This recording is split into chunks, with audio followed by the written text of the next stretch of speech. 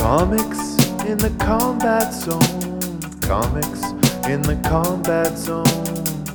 Usually we make you laugh, but now we're watching guys get stabbed with light tubes.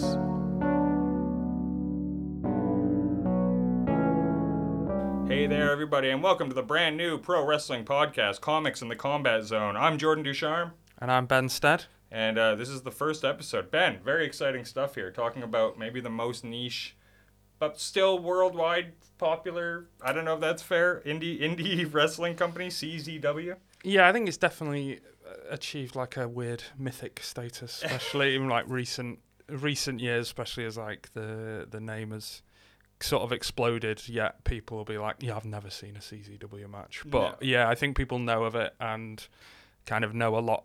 They probably know a lot more lore than they think they do about CZW, and then I think people's general knowledge about CZW are viral clips they've seen. Yeah. Things like YouTube clips, like Nick Mondo going off the roof through the thing. I think people know of Nick Gage, obviously. Yeah.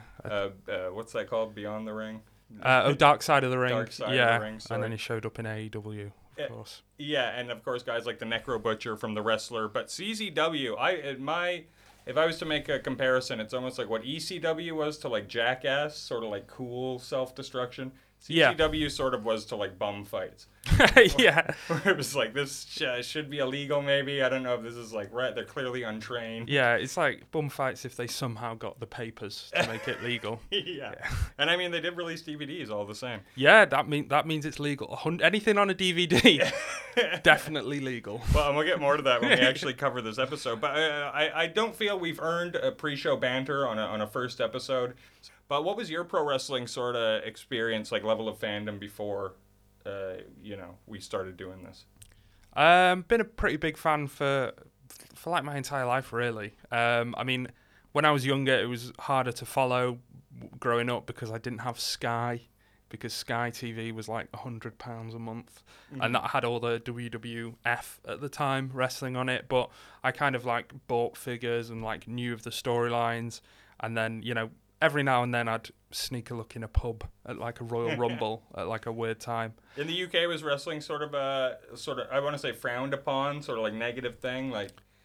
From what I can remember, not only as much as I think it would have been in Canada or anything like that. Like, it wasn't seen as too bad. Like, it was pushed, it was advertised, and I think there would be school controversies where it'd be like, we need to ban the people's elbow because kids are doing the people's elbow to each other all over the place, and doing like with their kid brother, like doing tombstone pile drivers in their bedroom and stuff, and the Daily Mail pick up the one case it went wrong. Yeah. But overall, I don't think it ever became like a huge moral panic or anything like that. It was kind of just like... No, but I more meant like, would kids think it's cool, or were kids like, you're fucking lame for liking wrestling? No, wrestling was huge, I think, especially because it had that like...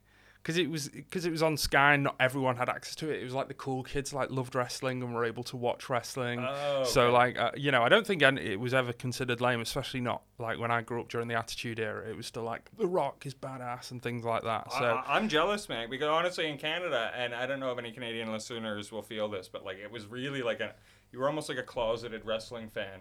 And if you found out someone else was into wrestling, you'd sort of be like, oh, wasn't that fucking cool? But it wasn't like the big public thing where... Yeah. Especially post-Attitude Era. Like, once we got into high school and Austin and Rock were gone. To be fair, I think that was the same...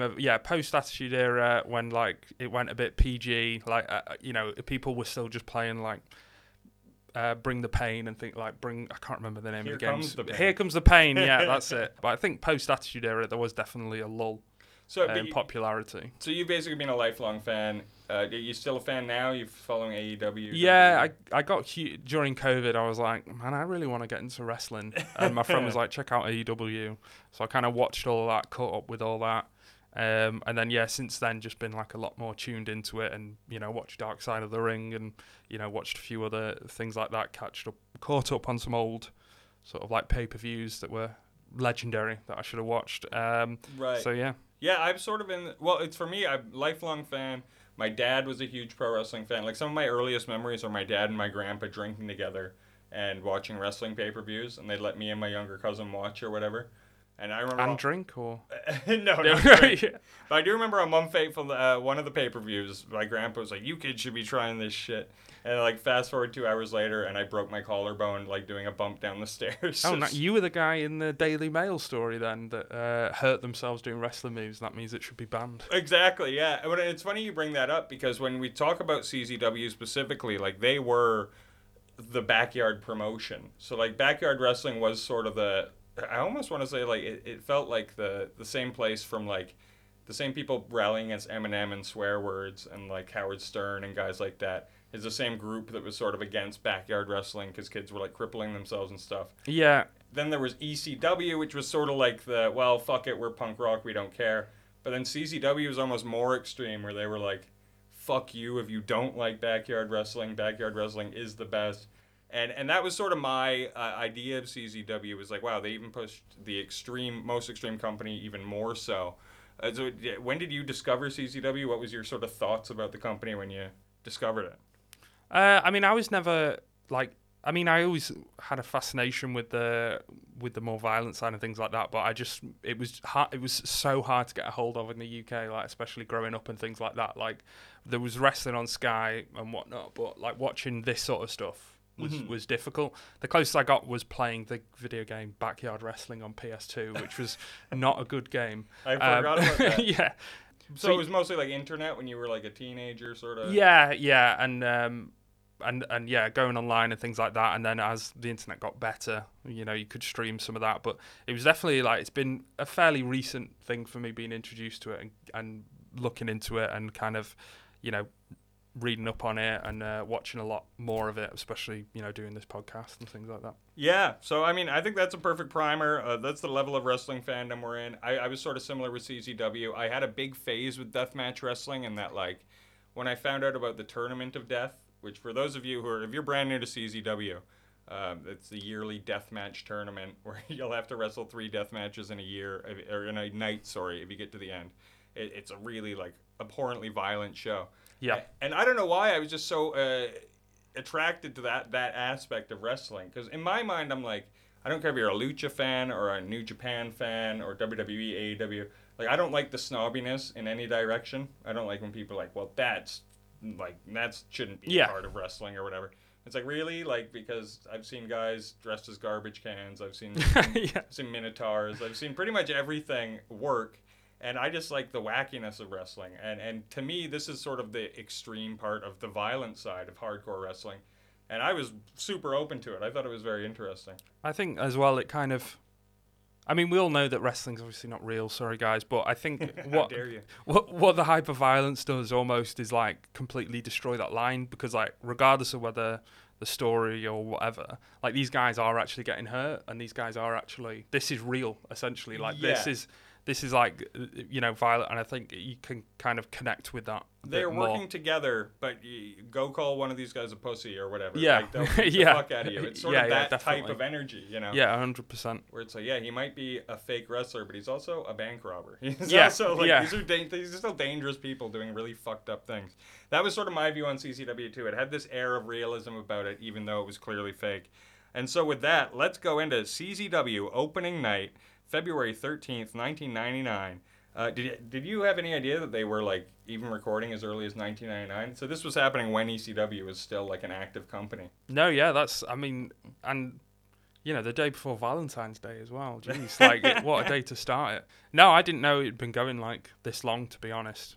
But yeah, that was pretty crazy, definitely. And definitely you can see. Because this would have been Attitude Era and things like that, like wanting to bank on that, I think, a bit and be like, if you like the blood and violence in that, then we're even more extreme and things like that. A perfect time to kind of go for it. Well, yeah, you can definitely say that's where it came from. I mean, I've got so many things to say about this show, and we'll get into it as it goes on.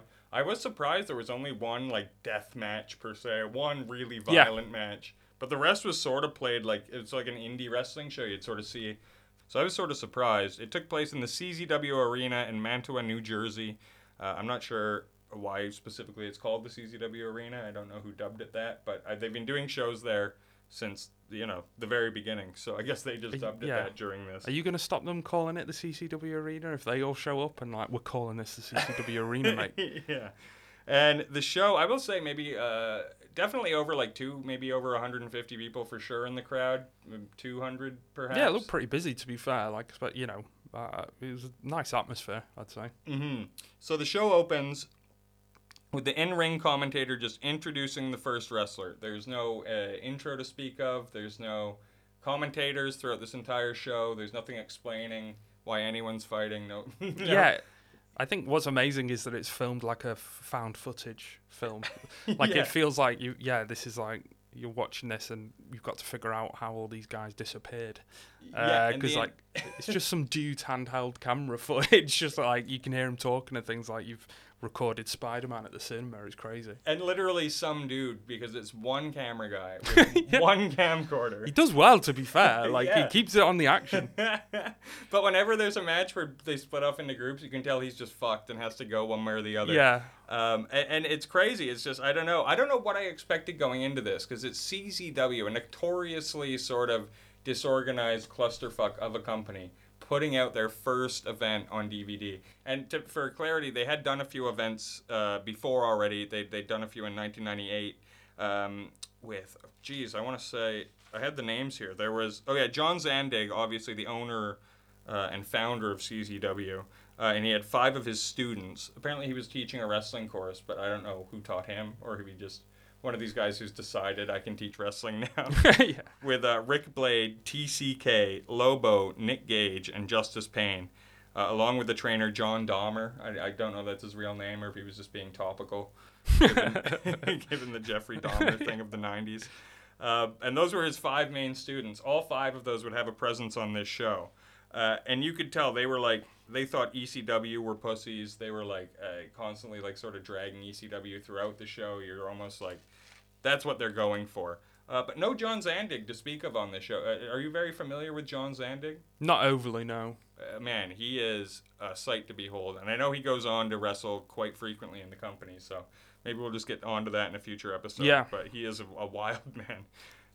The first match opens with, like I said, the in-ring commentator just brings out the first wrestler, clearly filled on a handheld camera. The ring was sort of like an indie sort of pro wrestling ring, smaller than your average ring, but didn't look like it was going to fall apart. It looked it looked. I mean, what seemed to go okay. I was half expecting it to like blow up like it did in WWE, but for real. But no, it was. It looked pretty solid. And they were sticking with the black and yellow motif from the very beginning. Do you like black and yellow as sort of like pro wrestler colors?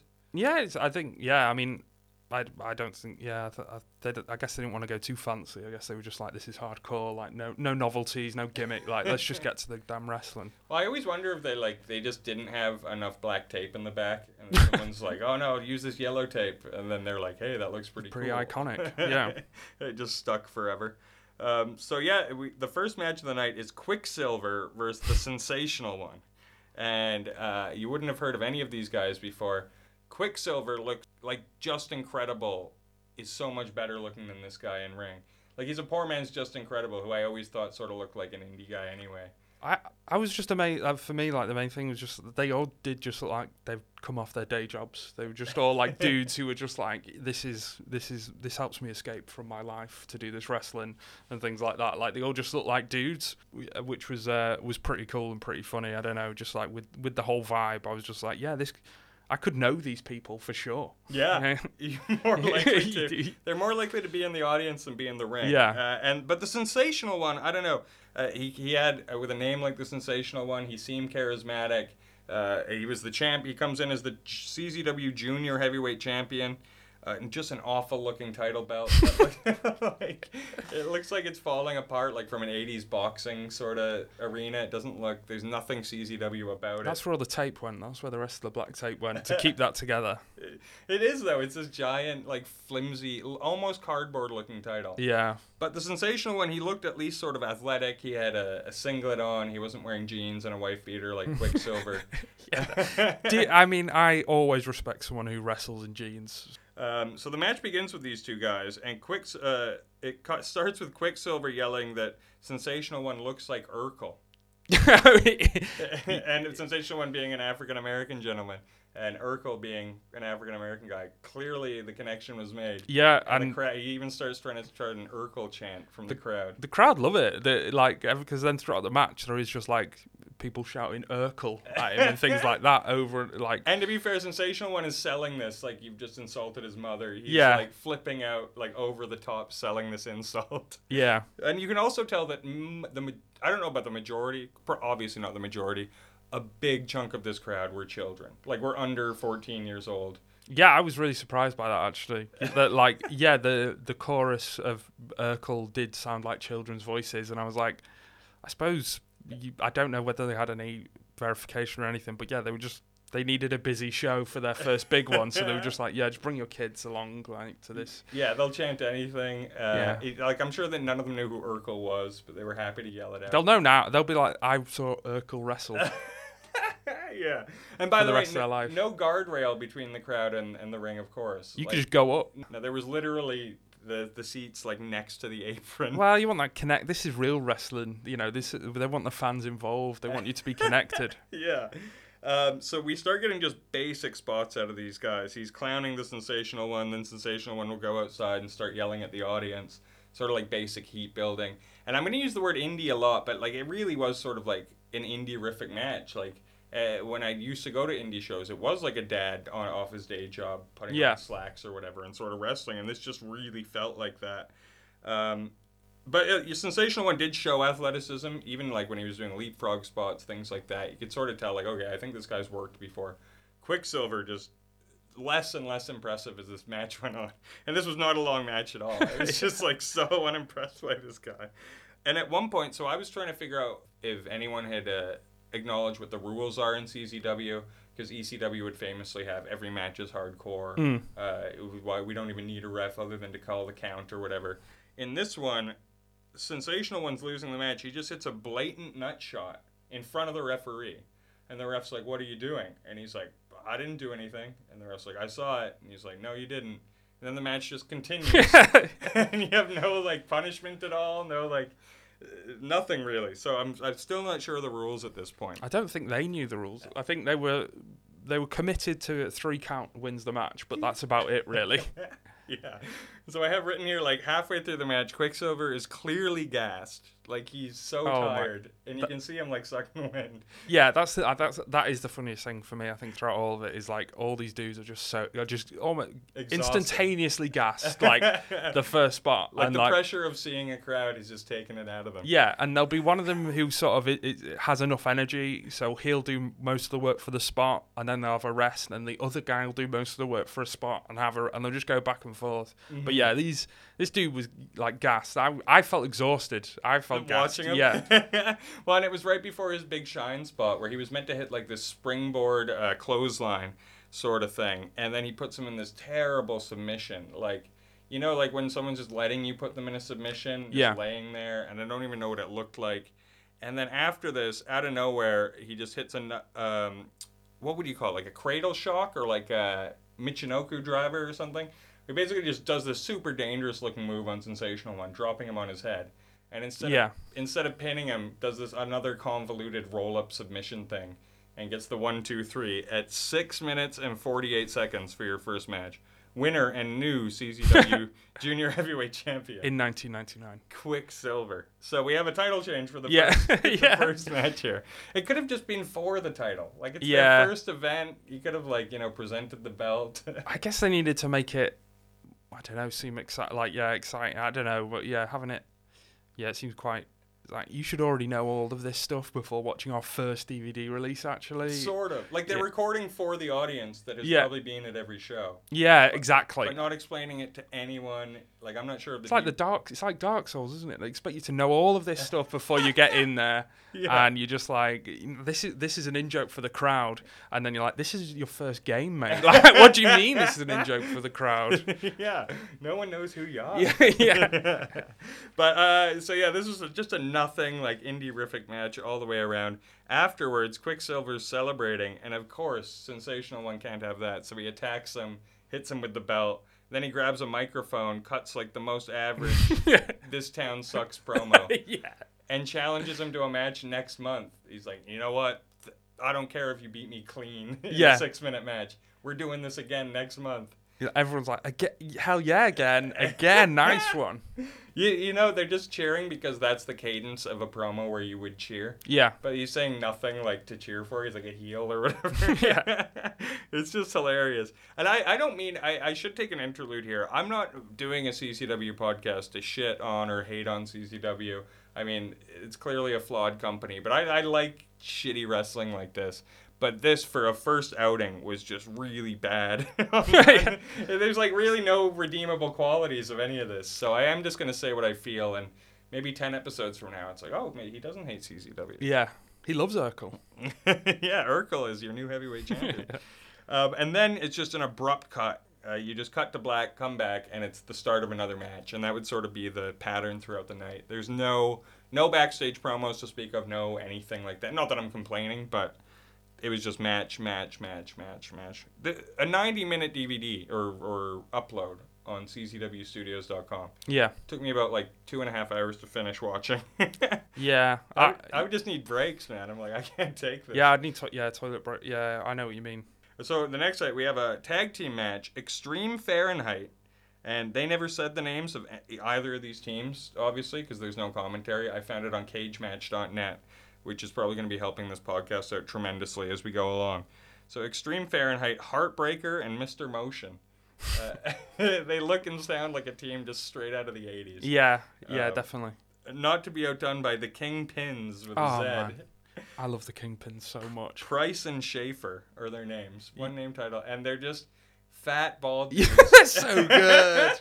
I love these guys. Fat, bald dudes in bowling shirts. Yeah. And they each come out holding a bowling pin. That's their whole gimmick. Like, that's their only relation to their gimmick is the fact that they have a shirt on that says Kingpins. Like, they don't do any sort of, like, bowling moves or anything like that. All it is that it says Kingpins on the back. And they are gassed before they even get to the ring. They are so funny. You can tell they've probably been bowling all day and drinking beer. Yeah. Like, they come out exhausted. They got a perfect game before this. Yeah. So they're out of it. Already over. Yeah.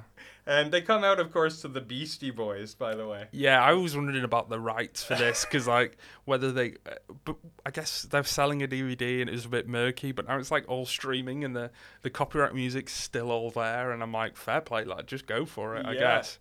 Well, that is true. It's like, ECW was famous for this, like Enter Sandman, like all these songs they would just take unabashedly. Yeah. And just it's like, okay, sue us. We're not even a company anymore. But CZW, they're still around. I watched this a week ago. These are all still in there. They need to Guitar Hero it, where it's like, as made famous by the Beastie Boys. Yeah, I'm sure the Beastie Boys would love credit for the Kingpins entering music. But yeah, the Extreme Fahrenheit, they were fine, but nothing to speak of. This is all about the bowlers, Yeah, their personality did a lot of carrying for the match, because they were just like, no, you do the move to me, mate. Like, they were not, they were just like, I'm not doing anything, mate. I've got the Kingpin shirt, so you're going to be the one. I'm the big man here. You're the jobber. I'm the bowling guy. Don't you know how the hierarchy works? And so the match starts with just all four brawling on the outside. And then out of nowhere, someone over the house microphone, I guess the ring announcer, is like, hey, can we get everyone back in the ring now? And then the wrestlers just come back to the ring, and you're like, what the fuck? Yeah. Like, is he also a referee? Or like, what? And again, I'm asking, what are the rules of this company? Like, you just can't be outside that long? And then, so Extreme Fahrenheit starts doing every tag team move that you've ever seen, sort of like if you've ever played any wrestling video game from the 90s, they're doing all of them in a row. Yeah, when you'd button double mash. hip toss, the Irish whip a guy into a clothesline. Yeah. All of it. And they start trying to take... This is one of my favorite parts of this whole fucking show, by the way. They're trying to build to the hot tag, because the Kingpins take control and they start beating up one of Extreme Fahrenheit. And anyone who's ever watched a tag team match knows what the hot tag's all about. You just beat the shit out of a guy, maybe let people think he's going to tag his partner and then pull him back, or knock the partner off, or you build tension or whatever. Cut the ring in half. So they've been building this hot tag for maybe 5 minutes, and then all of a sudden the guy who's getting beat up, it's like he loses focus for a second, and then he rolls out of the ring, and he starts like putting his arms up to the crowd, and people cheer him, and then he goes to his partner's side of the ring, casually rolls into the ring and just tags his partner like nothing. That's next level thinking. That's a real wrestling mind, I think. Like, because you weren't expecting it. Yeah. We were expecting the hot tag, and we didn't get it, and I was like mind blown. How are the Kingpins going to recover from this? But even the partner who gets the tag, he's still in like the mindset that I need to do the hot tag. Yeah. So he comes in like a house of fire, and the Kingpin guy just clotheslines him immediately and cuts off his hot tag. It was just like, this is the worst match I've ever seen. Yeah, and I mean when the Kingpins, they do like a duo move or whatever. They do, and it's specifically the dual people's elbow. And it is the most laboured running between the ropes you will ever see. It takes what feels like 10 minutes for them to like, and I'm like, just do it. Like, you're going to have a heart attack, lads. It made the Rocks people's elbow feel like a UFC maneuver.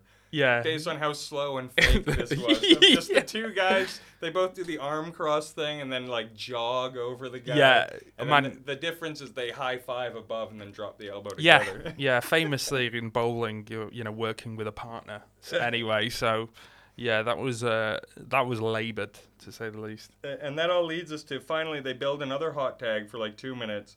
The babyface is running wild for like 10 seconds. And then he's up on the top rope, and one of the Kingpins pushes him off, and his leg gets tied up in the rope. And so the ref loses all focus and goes to untie the guy. And as that's happening, the other Kingpin hits a guy with a bowling pin, which I was very happy to see that they did use the bowling pin. Yeah. And they get the pin. And to pin this guy, it was like the Kingpin leans down on one knee and puts his hand on him. Yeah. Like he's about to pass out. Like he's finished a football game. I hope they're okay. I hope this wasn't their last wrestling match. I guarantee, and I'm not trying to make this a dark thing right away, I bet half the people we saw on this show are dead. 100%. Minimum. Yeah. I would guess over. If I had to take the over-under, I would guess both Kingpins are dead. Yeah, bowling-related incident. Quicksilver, there's no way he's alive. Yeah, no. There's one. There's probably one or two, I'd say, who are still going. But yeah, that's oh man, I just cannot get over how long it took them to jog from each side of the ring, because it's not even, like you said, it's not a huge ring. And the way we're describing this might sound like a 20-minute match or whatever. This was a 10-minute and 16-second match. Unbelievably long. It felt like forever. And then smash cut. Again, this is another moment that it's crazy they left this up there because it would be so easy to cut out. So they cut to the next match, and it's supposed to be like a song, and it sort of like sounds like you're playing someone's voicemail that they got the night before. Of this guy like yelling about something. Yeah. And then all of a sudden you can hear the sound guy talking to like the camera guy. And he's like, that's why I said track 3, not track 2. And then the right track plays and a rap song comes on. And you're like, oh, they just left that fuck up there forever. Is that a skit? Yeah, is that early 1999? They had skits on rap CDs, didn't they? So maybe they were doing a skit before introducing it. I think so. Yeah. That's completely right. Yeah. That like 40-second rap skit. Yeah. But they let it go like 30 seconds before someone realized it wasn't the right song. And again, that leads us to match number 3. Mr. Meaner versus Rick Blade with Lady Blaze. So, your first manager here tonight. Mr. Meaner, I thought it was Quicksilver coming out, but he just changed outfits. Like, he looks so similar to Quicksilver. With a lot of these, jeans, bald head, wife beater. He's just a bald dude in jeans. But Rick Blade, he's the first guy, maybe Sensational One had a bit of this, but he's the first guy where I'm like, this guy looks like a pro wrestler, at least, you know. He's like young, athletic-looking guy. He's wearing like a Double Dragons, like red gi, which is weird because Lady Blaze wasn't wearing like a matching outfit. She was just wearing jeans. And, like, they could only afford one of them to get the outfit. They needed to hit that big break before both of them could get the outfit. But yeah, I know what you mean, like, because I think the first 2 matches had been not great, but then I think he was definitely felt like a step above. And to be fair, you kind of like, that was what's interesting for me about this, is just spotting the people who maybe still are going or like had a bit of a career and seeing their early stuff. And I think this match there was actually a bit of wrestling in it, to be fair. Well, and I'd actually remembered Rick Blade from the top when I'm like, okay, this is one of the 5 guys that's like, not to misuse the pillars term from AEW. Like, this guy's meant to be like a pillar. This is what they're building the comper around this guy. Yeah. Yeah, Rick Blade. Come on, he's a young guy, looks good. So the match just begins with Mr. Meaner. He keeps like leaving the ring. He's like, "Oh no, I'm gonna go," and then he'll yell at the audience or whatever. And it's they're trying to do that spot where the guy keeps leaving to talk shit, and then eventually Rick Blade just dives out of the ring at him. Yeah. But because, like I said earlier, there's like no room between the crowd and the ring, and there's no guardrail. He has to do this almost like flip just immediately over the ring onto him, and like in the safest sort of, not gonna fall on a kid flip. Yeah, I mean, like you said earlier, I mean, I was surprised that by this point there hadn't been like more violence, I guess. Like, I don't know, maybe coming in with the wrong expectations, but like these were not great wrestling matches, but they were just like, they were just doing moves. They weren't getting weapons out or anything like, apart from, the pin, the bowling iconic pin. Bowling pin. But you're right, I think that was the only weapon, or did they use a chair in the first one? No, there was a low blow. Yeah, I don't think there were any weapons at all up to this point. Which was quite surprising, I guess. Mm-hmm. Especially because, I mean, this company was always called Combat Zone Wrestling. I don't think they ever were like, let's do an all deathmatch company all the time. I mean, that's not even feasible at any point. But I did expect, like, I really thought that was going to be their sort of bread and butter. Like, I expected them to open with, like, a crazy tag thing. I expected, like, a ladder match. I expected really crazy bumps. I guess that's the stuff that kind of explodes in popularity, and then we need to lean into it. I guess when you're doing your first DVD release, you're like, well, we want to make this as legitimate as possible. Sorry, not to correct you, but this is very clearly recorded for VHS. Oh yeah, sorry. Like on a single cam. Yeah, you can tell. Yeah, but like, their first release, kind of to sell, they were like, well, we need to make it a bit legitimate. It can't just be the blood fest, because then it's immediately, we're kind of in we're banned or whatever. Category. Yeah, you literally are right next to on the shelf in bum fights in the restricted area. Get invited onto Dr. Phil and all that sort of stuff. Yeah. So the match Meaner's in control for a while, and then he just starts jawing with Lady Blaze on the outside. And again, in another moment of like, what are the rules here? Lady Blaze like casually gets in the ring, hits a low blow on Mr. Meaner, and then hits him with a Hurricane Rana. And the crowd chant more for this than maybe anything else in the show at this point. They loved this chick beating up Mr. Meaner. And it felt like a complete sort of takeoff Lita. I don't know. I don't even know if she was doing this at this point for the Hardys. But you know how she would come in with the rest back turn and hit like a Hurricane Rana or something like that? There'll be a lot of that before you kind of like form your identity like a company or a wrestler, right? Where you just like, let's just do these things that are popular in other things, and much like the Kingpins with the People's Elbow. They're like, one day we'll be just like The Rock. The Pinpool's elbow. And then it hits the low point, and then since this was in the plain view of the ref, the Meaner gets up and he sort of pushes the ref, and he's like, "What the fuck, man?" And the ref's like, "You antagonized her," and that was sort of the description of why that was allowed to happen. Equality, women's rights. And then so Meaner gets a chair. This was the first weapon of this show. Sets it up in the corner, sort of like the way you do in between the ropes. And then his Irish whip is reversed, and he's thrown into the chair, hits the back. But then Blade goes for this moonsault.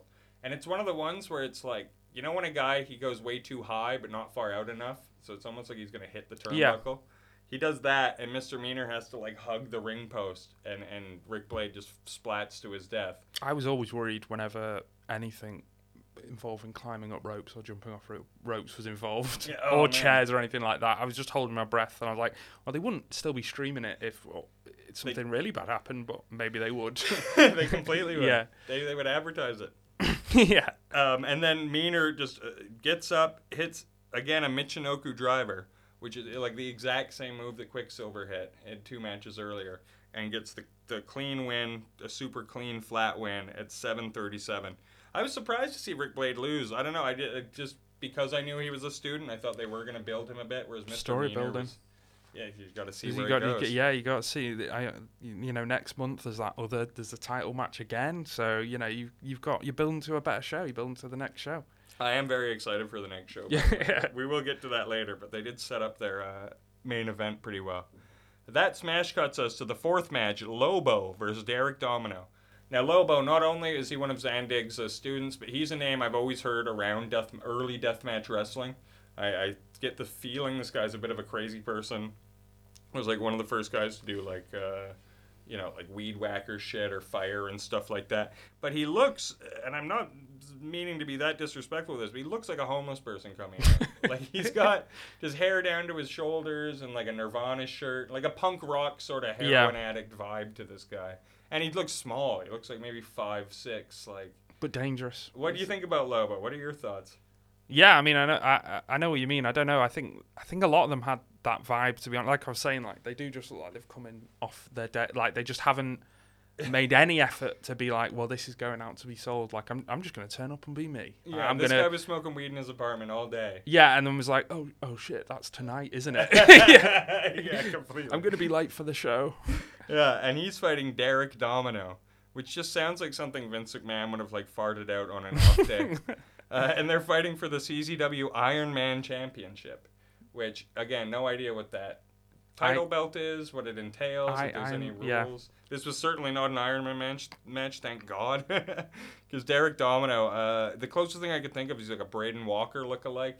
And he starts the match with a promo saying, he's like, anyone who watches wrestling that doesn't happen on a Monday night or ECW knows who I am. Which is so funny. That's a really good promo, to be fair. You're hitting all those people who know you. Yeah, those people who know you are really going to go for that. They're really going to pop. I've met comedians like that, Like, there's this guy in Vancouver who was like, yeah, the clubs won't hire me to work, but everyone in East Vancouver thinks I'm the man. And you're like, all right. Yeah. I guess that means something.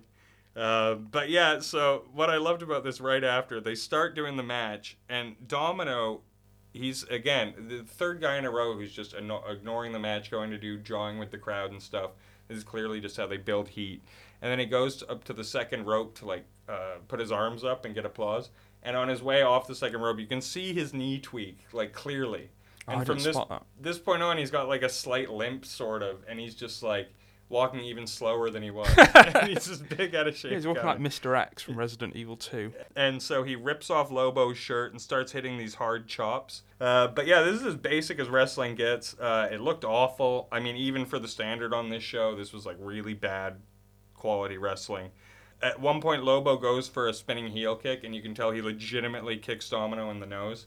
He busts his nose open, and then he even asks, like, are you okay? For, like, Domino's just holding his nose. But Domino at one point hits a superplex, and then he begins showboating right after hitting the superplex, and Lobo rolls him up with your classic schoolboy at 4 minutes, 50 seconds. Winner and new CZW Iron Man champion, Lobo. I really popped for that. I really wanted him to win that Iron Man. Yeah. CZW, that was the one I was going for. There's nothing like seeing a loudmouth get their comeuppance. Yeah, exactly, 100%. That's what CZW must have been hoping for. They're like, everyone likes a loudmouth getting their comeuppance. And then out of nowhere, immediately after Gage and Justice Payne hit the ring, and then they take out Domino and start arguing with each other, and then they brawl to the back as like Lobo celebrates. And I don't know if this was meant to be an angle or it was meant to. Again, obviously, Nick Gage and Justice Payne never been introduced to us, the at-home viewer, and I'm assuming no one at home either, or in the audience. So this was just so random. Yeah, I mean, because the audio quality is not great as well. You like sometimes can't hear what's going on or what's being said or who's like, what. And because everyone in the card looks like your average guy off the streets, you're almost could just be a dude from the crowd just got really annoyed. And could fuck up Domino, no problem. Yeah. And then again, smash cut to black. Now this is what you were thinking. The Brothers of East L.A., Angel Vera and Bobby Muniz, versus John Dahmer and Jose Rivera Jr., the champions. John Dahmer and Rivera walking in as CZW champions, because this is, of course, a CZW tag team title match. So the brothers come to the ring with their own rapper. They like sort of rapping their entrance tune. They're rocking like matching flannels and headbands. They look like a poor man's Public Enemy. Yeah, it's a fair play to them for actually putting the effort in to like wear something like, I don't know, just thematic and totally. Like them and Kingpins really were the holding up the costume game. I love a tag team that it matches the tires. And he's got a rapper as well. Like, they definitely paid for that out of pocket. There's no way CCW were covering that either. Yeah, 100%. I'm sure it was just a guy they hang out with. Yeah, probably. And they do look like Public Enemy in every way. They're big, fat, out-of-shape dudes. You can tell they're all personality-driven. And then Jose and Dahmer, they enter separately, which I hate. I need a tag team to come out together dressed as like garbage men or something. And Jose is looking even more so than Rick Blade. He's the closest thing to an actual wrestler on this card. Yeah. He's like wearing the full singlet. He looks jacked. Dahmer, he's wearing like this weird shiny leather like gimp suit sort of thing, like if the gimp was a wrestler from Pulp Fiction. And he just like I don't know why, for some reason when I heard John Dahmer wrestling trainer, I expected like a big gruff looking guy, and he was almost like a twinkish looking dude in like tight leather. Yeah, at that point at least wear the Dahmer glasses, right? Like lean into it if you're gonna be. Just come out dressed as Jeffrey Dahmer. Yeah, exactly, with a Bud Light. That's what we want, yeah. So yeah, they enter separately. Jose begins right away before the match starts pointing at the Brothers of East LA and starts chanting Taco Bell, Taco Bell. Oh yeah. And this was like the high point for the crowd all night. Like I'm not even.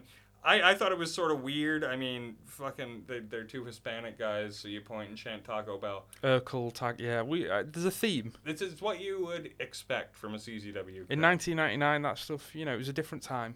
And to be fair, the only reason I'm giving them a pass is because this was 1999, and I heard much worse chants by this point in my life, like, she's a crack whore, or like other things with words I don't want. I've heard worse characters. I've seen worse characters that were elevated by other wrestling companies. So, like it's wrestling. Like wrestling's always played on stereotypes and cliches and things like that. So, yeah, I mean, it felt like heat, and it felt like the wrestlers were into it. I guess guess that was the difference I'm making. Like it. But it really was uncomfortable and at the same time sort of weird. Yeah, I mean, there was I guess you've not. I don't know if it's in your notes, but there's a chant later on that made me feel uncomfortable. I was like, oh, this is 1999 that they're filming this. We'll get to that one for sure. Because, this one was like, you're like, oh, okay, like, it's bad, but what do you expect from... It's childish. Yeah. And it's literally being chanted by children. Like, true. This is when I really realized, like, wow, this crowd is kid heavy. Yeah. Because even when the adults were sort of, okay, Taco Bell, we're done. The kids just 5 minutes into this match are chanting Taco Bell. Or be silence, and then one of the kids would be like, Taco Bell, and then everyone would go again. Yeah, and I'm sure maybe we would have been distracted by the chant if this match had anything to talk about. But it was the most slow-paced, by-the-number, plodding, like, indie match. It was just so brutal. I think that's why, like, I'm glad you've taken a lot of notes, because all I remember is mainly kingpins and just the occasional move, because, there wasn't much wrestling to speak of in most of the matches, I think, right? It's just like a lot of speaking to the crowd and then falling over each other for a bit. Yeah, well, and to be fair, for context, like, I normally when I watch shows, I'll be playing my Switch or I'll listen to a podcast. Not listen to a podcast when I'm watching shit, but I'm very rarely 100% tuned into what I'm watching or playing or listening to. But for the purpose of this podcast, I feel like if I'm going to deliver a real review on what I saw, I need to close everything out and just actually pay attention.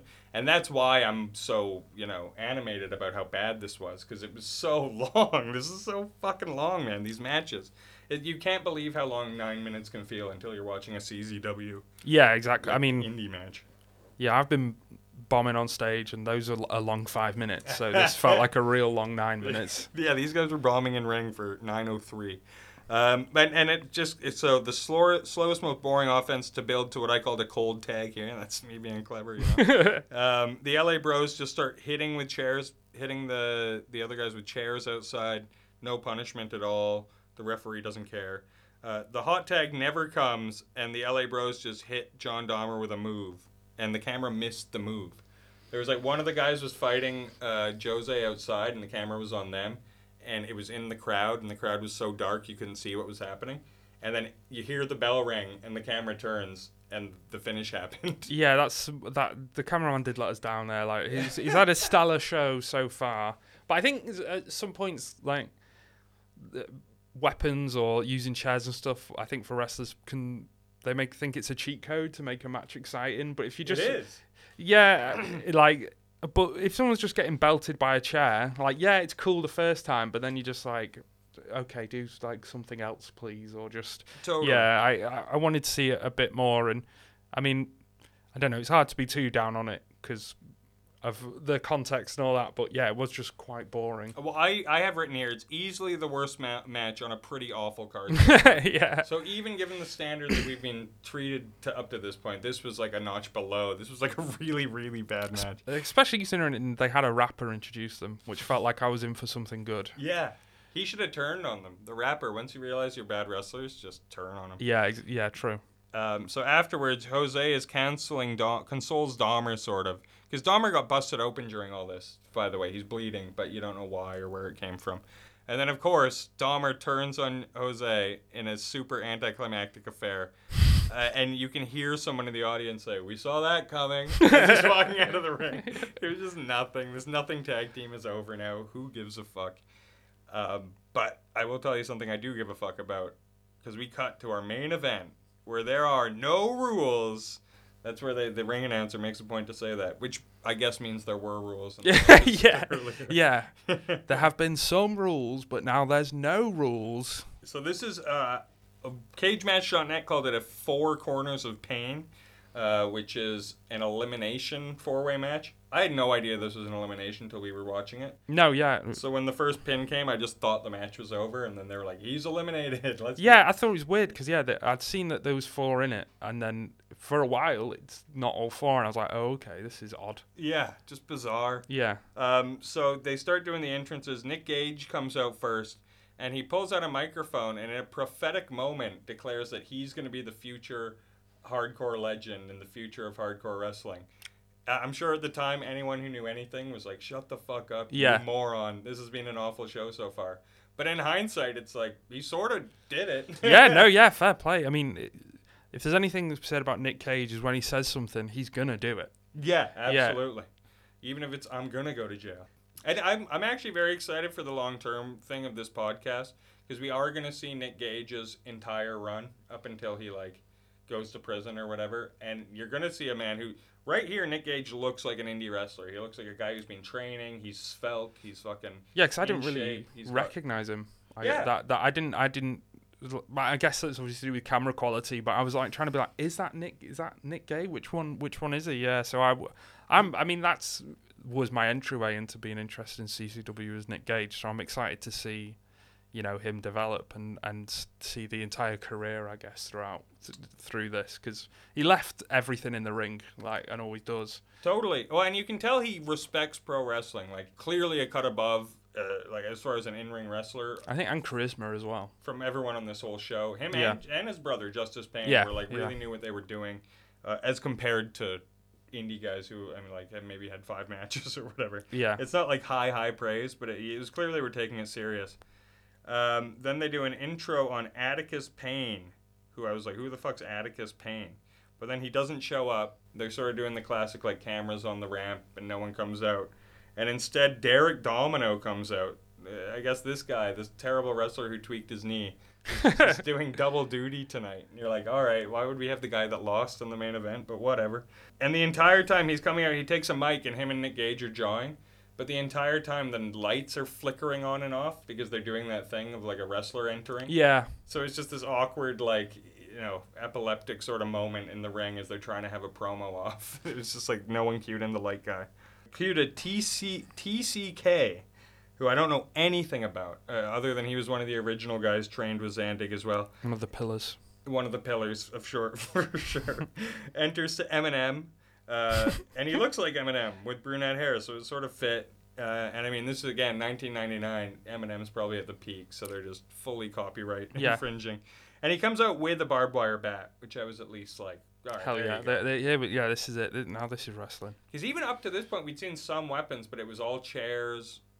Not much blood or anything like that. Yeah, Dahmer bled a bit, but no blade jobs for sure. And then finally, Justice Payne, Outlast. You can tell they're trying to make this guy like the franchise player. Just the way they put him last, the way they talk about him, sort of revere him. It feels like he's meant to be the big deal. But then at the same time, they botch his entrance because the wrestlers had already started brawling in the ring. Yeah. So you couldn't see him actually come out. And then at one point, he's just in the ring fighting, and you're like, wait, is that Justice Payne? It didn't... Again, they didn't have this in mind where someone might not know what's going on. Yeah, I think, you can tell, that it's kind of been built for... I don't know. They were like, we're going to release this, but then they just did it like it was just a show for the audience. It wasn't to be released after. So there's just things that you probably learn and like from a first show perspective kind of makes sense as mistakes that have been made. That's why I'm very curious as to, when we do our episode next week, like what's that going to look like? Yeah. What kind of fuck ups are there going to be, and what are they going to acknowledge and like fix as well? But so the thing we talked about off the top happens. Immediately the two pairs split up and start brawling in separate parts of the arena. So the camera guy just sticks with Gage. And he's just the big man. Well, I guess I can't cover the other guys. Nick Gage takes a headshot with a chair, and the camera catches him just like blading on the ground immediately. Yeah, and straight in with blood. But the headshot was also like the most violent thing on this entire card up to that point. It was just a straight unprotected shot to his head. And from Derek Domino, who's just whipping chairs at guys at one point. Because right after this, Domino obliterates TCK with a dangerous chair shot. It's almost like he was trying to injure him. Like it looked so dangerous the way he was just swinging this chair at him. And yeah, so you've got Gage bleeding. I think TCK is busted open at this point. Domino hits Gage with this like wet cardboard thing. It was like, I don't know if it was meant to look imposing. Yeah. It just like fell apart when he hit him. I think, I mean, maybe they just wanted to save it all for the main event, because I think the main event does feel like, I mean, relative to the other matches, like a main event. Like totally. it is like actually quite exciting. I did enjoy it and things like that, especially relative to what had come before. Absolutely. But yeah, I thought it's a shame that you couldn't see the whole thing going on, because there was some good stuff. I thought some enjoyable like wrestling going on. Mm-hmm. And then at one point, right in the middle of this match, the in-ring announcer picks up a microphone. And he's like, how about this action, guys? What do you say? A CZW chant. CZ dub. CZ. And the crowd just like, what? Just the crowd's like not into it at all. Like we're watching a match. Yeah. And the guy's trying to get this like inauthentic, unorganic CZW chant going. And it does not have the legs that Taco Bell did, let me tell you. No, yeah. No one went for this. And it was just like, what are you doing, dude? Yeah. I don't know if they... There was other stuff chanted. Was it during this match? A few, yeah. What one are you thinking of? Well, they started chanting homo. Homo, right. Yeah. I think that was at Dahmer. No, that was during this, but I forget who got that. Yeah. I was just like... I mean, because then... I mean, Taco Bell, the offense is like implicit, but like this is explicit of just kids shouting homo. Like, probably not even knowing what they're shouting, but there's just like a crowd of people shouting it. I'm just like... who are they even shouting this at? Like, what? Why are they even shouting this? Yeah, They're the ones watching, as the cliche, like, just men in shirts, like, feeling each other up and wrestling each other and stuff like that. Mm. I totally forgot where that chant came as well. Yeah, I don't even know where it came from. I totally clocked it as well. They go into the crowd, and there's this, like, area, this balcony thing that they've got set up. You'd see this in ECW sometimes, where it's in, like, the back corner of the arena. And you can tell as soon as the wrestlers showed up to this show, they're like, someone's going to use it. We're going off that. But because the crowd is so dark, they have no lights back there. You can see the staircase up to the platform, but you can't see the top of the platform or where the guy would be jumping. So I can only tell because of the crowd and noises that Nick Gage does like a dive from the top of the balcony onto the guys below. Yeah. But you can't see any of it. No, yeah, it is a shame. I don't know. You kind of want to. I mean, maybe it's for the best, because I think it would. I think I would be wincing a lot if I saw someone jumping. Because I already feel weird when people jump off balconies in like shows that cost billions to put on. Yet alone when this probably no safety clearance, no fire exits in building, just people jumping off things. I would be like, oh, maybe this is a bit too much. Yeah, completely. Yeah. Right after this, Gage gets Domino in the ring, and he slams him in the balls with the barbed wire bat, and then pins him while the bat's like still sticking out of his crotch. So eliminates Domino at 7:02. That's when I thought the match was over. It continues. Right after the balcony dive, Justice Payne hits TCK with a guitar, like right in the head, and you're like, holy shit! But it looked like there was like, I don't know, powder. They really overdid the powder in the guitar. They wanted it to blow up. Yeah, it looked like a light tube bundle. But Yeah, it was yeah. a guitar. And then I didn't see a pinfall, but I just heard the bell ring, and then the in-ring announcer is like, TCK has been eliminated. 9 minutes 40 seconds. You're like, all right. Yeah. I guess I'll just go along with this. And so that leaves it down to Gage and Justice Payne, the two brothers. Very cool, I thought. And by the way, R.I.P. Justice Payne, obviously the guy who Nick Gage shouts out in all of the intros of his matches to this day. They start having a match, and you can tell this is like Jeff and Matt Hardy on the trampoline, where it's like, okay, these guys are actual workers that have done this before. Yeah. They know all these cool moves and stuff. It was higher than the standard of the entire night. Then they bring a table into the ring. It leads to a completely clean pile driver from Nick Gage to Payne. And Gage loves the pile driver, goes on to do this as a finisher for years afterwards. But then the referee gets distracted, again, in a match with no rules. So who gives a fuck? Why is there a referee there even? Yeah, exactly. Yeah. Just there to count the fall, right? And then as the ref is distracted, I forget what from, by the way, he just got distracted. Lobo comes in from behind with a staple gun, and he staple guns Nick Gage 3 times. And then Payne sort of sees him laying there all like stapled and shit, and just pins him at 14:08. So that's the end of your match. Best match of the night, easily. Yeah, 100%. Like, and not even just, I guess, because it had the violence and all that sort of stuff. I just think the quality of wrestling was way higher than anything. You know, it was like a fun match to watch, like for sure. You know, and had charismatic wrestlers and things like that. And you can see that early. You know, it's a shame, obviously, what happened to Justice Payne, because you can definitely see between him and Nick Gage, they're both, like, there's something there. You know, they're not just these guys who can take a light tube to the head. They actually know what they're doing. They actually care about the craft. Yeah. And, yeah, just a real cut above what had come before. It's like one of those things where, like, you know, every hardcore wrestler would say, oh, I could go to WWE, but I fucking love CZW. Yeah, yeah. And you're like 90% of you are like, no, you couldn't go to WWE. That's why you're here. Yeah. These two are guys, I don't know about WWE per se, especially in a time where they were more stringent than ever. So I'm excited to see where they go from here. But yeah, for sure. Right after the match, Gage gets on the microphone, and he's famous for this. Like, since the very beginning of CZW, he will always end the show with the promo, even if it's just like, oh, fuck you. You know, like, blah, blah, blah. But this one, he was like saying, everyone, I want to hear CC fucking W, and gets the chant going. And then he's like, Lobo, you and me, next month in a ladder match. And everyone's like, oh. And he's like, but at the top, we're going to put that staple gun you just used on me. So it's a staple gun on a pole ladder match, essentially. Not on a pole, but, you know, a staple gun ladder match. And I don't know, what do you think of the staple gun as a weapon, by the way? Like, for me, it's so, like, not, like, light tubes are great because even if they don't hurt, they're so visual that you're like, holy fuck. Staple guns are almost the opposite, where I imagine they hurt like shit, and it's not that visually appealing. Like, no, I think it's just, I think it's a weapon that gives a good excuse to like have a lot of blood coming out and things like that. Like you need that sort of thing. I don't know if they'll do this next week, but I thought what made the staple gun is when guys started stapling like dollar bills to do. Oh yeah, piece of paper, yeah, because that's funny as well. Because then you're like, well, now it works. That's not a problem. Now we can't see as well and things like that. You know, it's like a double whammy. But yeah, I don't know. It's okay. I think the thing with staple guns is like, I don't know. I think it does, for me, it feels quite visceral. Like, I don't know, just getting like a staple in your head like feels quite visceral and just like, that doesn't belong there, that staple. Yeah. Like, that shouldn't be there. Well, that brings us to our end of the show. The show goes off air with Nick Gage attacking the ring announcer.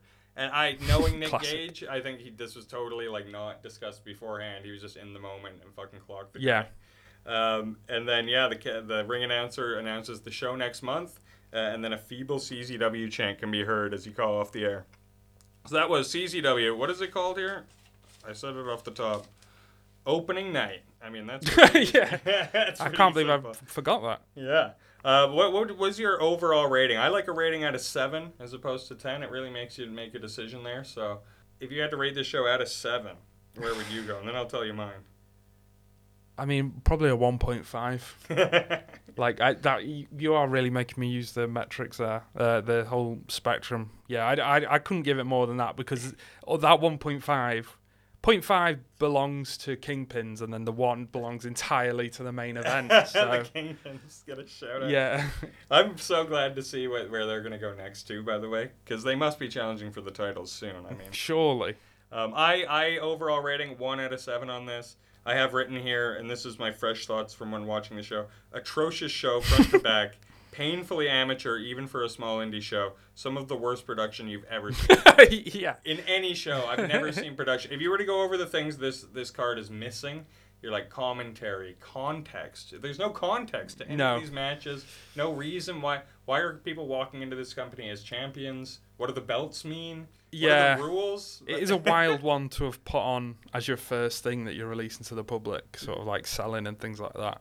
But I will say, if you want a positive, there's nowhere to go from here but up. So. And that main event is fun and shows, some springs of hope. I think there's no way the next card can be worse than this card. And that's it's always shown improvement, right? And you kind of like go from there, and hopefully all the wrestlers have rappers introducing them.